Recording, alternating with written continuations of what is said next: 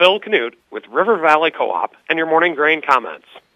It is report day, although one would hardly have guessed it, as this morning's upcoming report has been given very little attention as a result in the crisis of the crisis in Ukraine.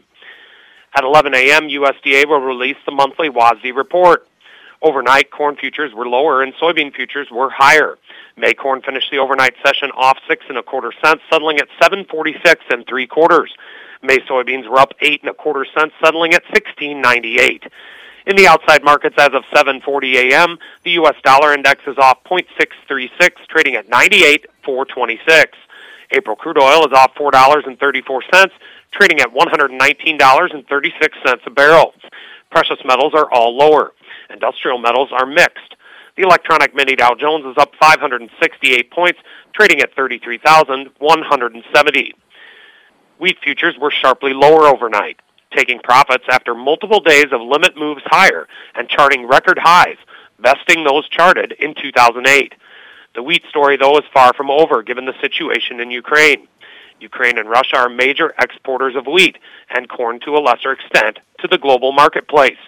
The conflict between these two major feed grain producers has upset the apple cart when it comes to global feed grain supplies and left importers scrambling to secure supplies.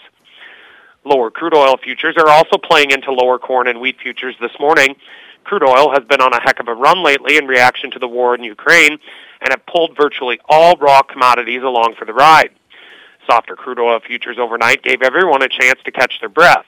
Again, much like the wheat situation, lower crude oil overnight is not indicative of a change in the direction of things overall.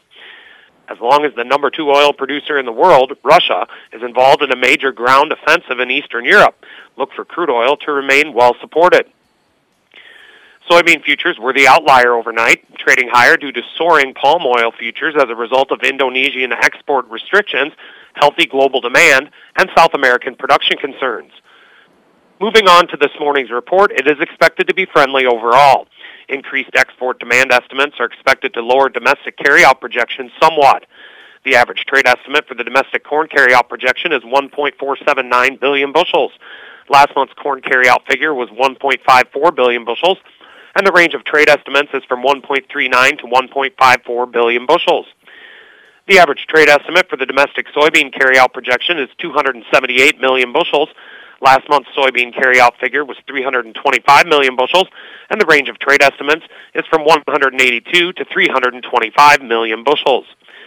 Global carryout projections for both corn and soybeans are expected to be lowered this morning as well.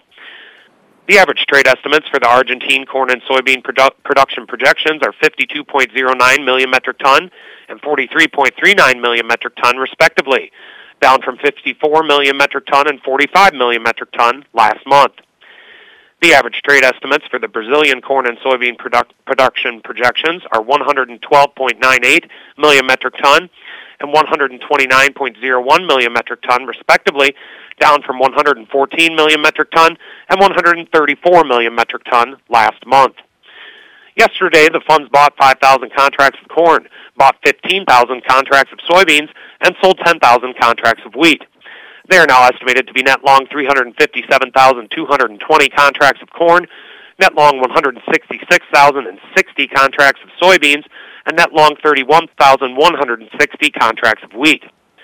From a chart perspective, May corn faces initial resistance at 760, followed by Monday's high 780 1/4, and then the contract high charted on Friday 782 3/4. Initial support lies at 728 3/4, yesterday's low, followed by the key $7 mark, and then the chart gap from last Monday night, 690 3/4 to 692 3/4. May soybeans face initial resistance at the psychological $17 mark, followed by the overnight high, 1734, and then the contract high charted on February 24th, 1759 1/4. Initial support lies at 1650, followed by Friday's low, 1634 1/2, and then the important $16 mark. Opening calls are mixed.